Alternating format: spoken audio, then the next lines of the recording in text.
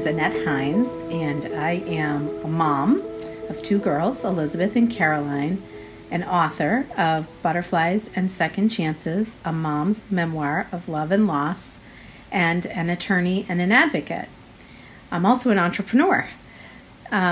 So my life journey as an adult pretty much started when my daughter Elizabeth was born. She was a 29-week preemie and born at 2 pounds and kind of came into the world with a bang. And it was very scary, frightening time for me. I was still in my 20s and a first-time mom. And this was not the experience that most of my friends had or my family members. So I wasn't sure what to expect, and it kind of started out my life as an advocate. I had just finished law school when I got married and then had a baby right away, and I hadn't even taken the bar exam yet, so I wasn't actually a practicing attorney yet. So I had, plenty of jobs, but didn't really start having a career until after Elizabeth was born. So Elizabeth was finally diagnosed at 2.5 years old with mitochondrial disease. And the mitochondria, if you don't know what that is, are the power blocks in the cells, almost like the battery that runs our body. And when the battery doesn't work very well, what happens is a lot of the systems in our body don't work well and sometimes, start to fail on us. There are just a number of different kinds or strains or whatever you want to call that of mitochondrial disease. Elizabeth's was never diagnosed. We were never able to get an exact diagnosis, but it was called Lees-like disease, which was as close as they could come.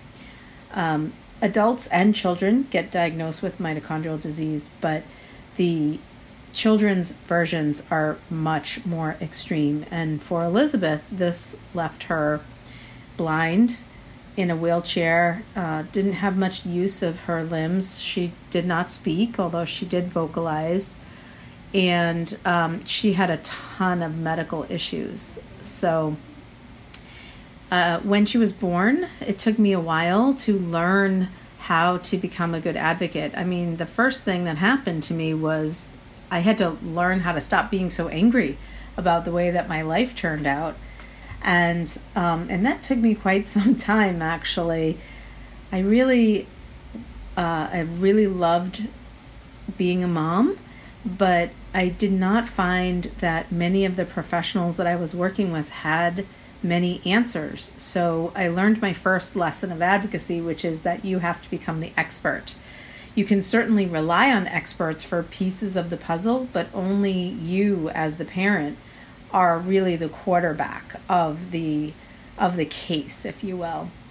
So that was the beginning of my journey. I did have another daughter 4 years later, Caroline, and there are lots of things that I talk about in the book regarding sibling issues. I wrote the book because I needed to get it all out. Elizabeth died at age 17, and that was in November of 2013. And although we knew that we were not going to have her forever and that she probably wouldn't get to be an adult, I still wasn't ready for it. Didn't matter. I mean, I kind of thought that I was ready. I really figured that I had put all of these things together, put all of these things in place, and that I was going to be able to handle it when it finally happened because I was prepared. But there is no preparing for losing your child. And it sent me into a spiral. The book is all about my journey as Elizabeth's parent, as Caroline's parent, as a single mom, as an advocate, as an attorney, and how Elizabeth shaped my life and how we lived very well as a family. All of the things that we'd been through together, the joys, the hardships, and then losing Elizabeth, and then what happened after. So I started writing the book for me. because, as I said, I just needed to get it all out. I hadn't really successfully connected with other parents until I went to a grief group that was just for parents of children lost to illness. And that was about 1.5 years after Elizabeth died. So that was in year 2. And that was an amazing turning point for me. And it was at that time that I was reading some blogs by another mom that I really respected, and decided that writing this down would be good therapy for me. But as I was about halfway into the book, I realized that this was going to be a very helpful tool for other families, and how much I had learned through the process and all of the great advice that I could give to people.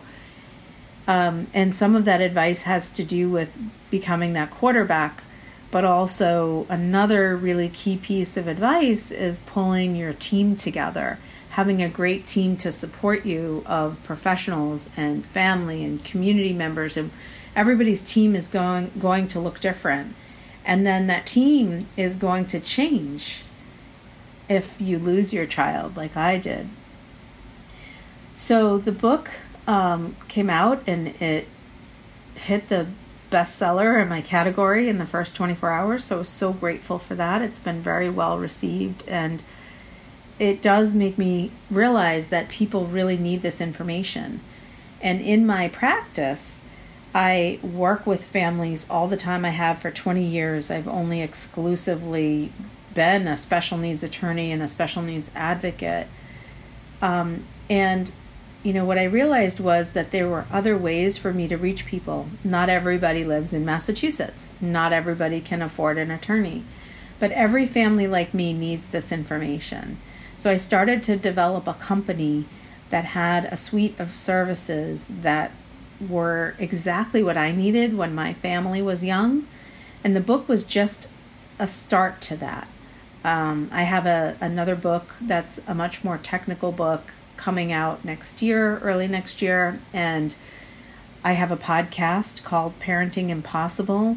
I do a lot of blogs and writing, and I spend quite a lot of my time really trying to reach out to other families, because what I have learned through sharing my story is that there are a lot more people out there that feel like I do, that felt or do feel lonely and disconnected and scared. And for me, the answer was always connecting with other moms, other parents, other community members who are going through similar things that I was going through. That really saved me, and I talk about that a lot in the book. I want to, create this army of advocates, and not necessarily professional advocates, but an army of well-informed family members and community members who are going to advance the disability community. We still face so many challenges. Our people struggle to find jobs and housing, and to be allowed to have as much independence as possible and self-determination. And originally in my practice, I would solve these problems one family at a time.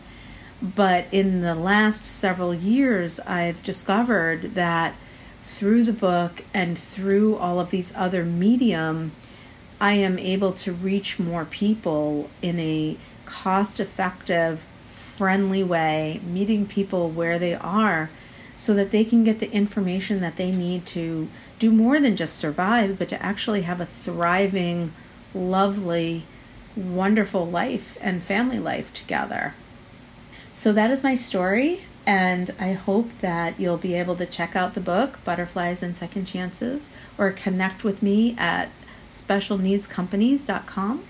And thank you so much for the opportunity to share my story during Special Needs Awareness Month. We all have a story to share and a voice that is meant to be heard, and we want to share yours. For more information and to get involved, visit storiesofinspiringjoy.com. Stories of Inspiring Joy is a production of Seek the Joy Media and created by Sydney Weiss. You can find all episodes on Spotify or Apple Podcasts, and if you like the show, hit subscribe, leave us a rating and review, and follow along on Instagram, Facebook, and Twitter. We're creating greater connection and community, one powerful story at a time.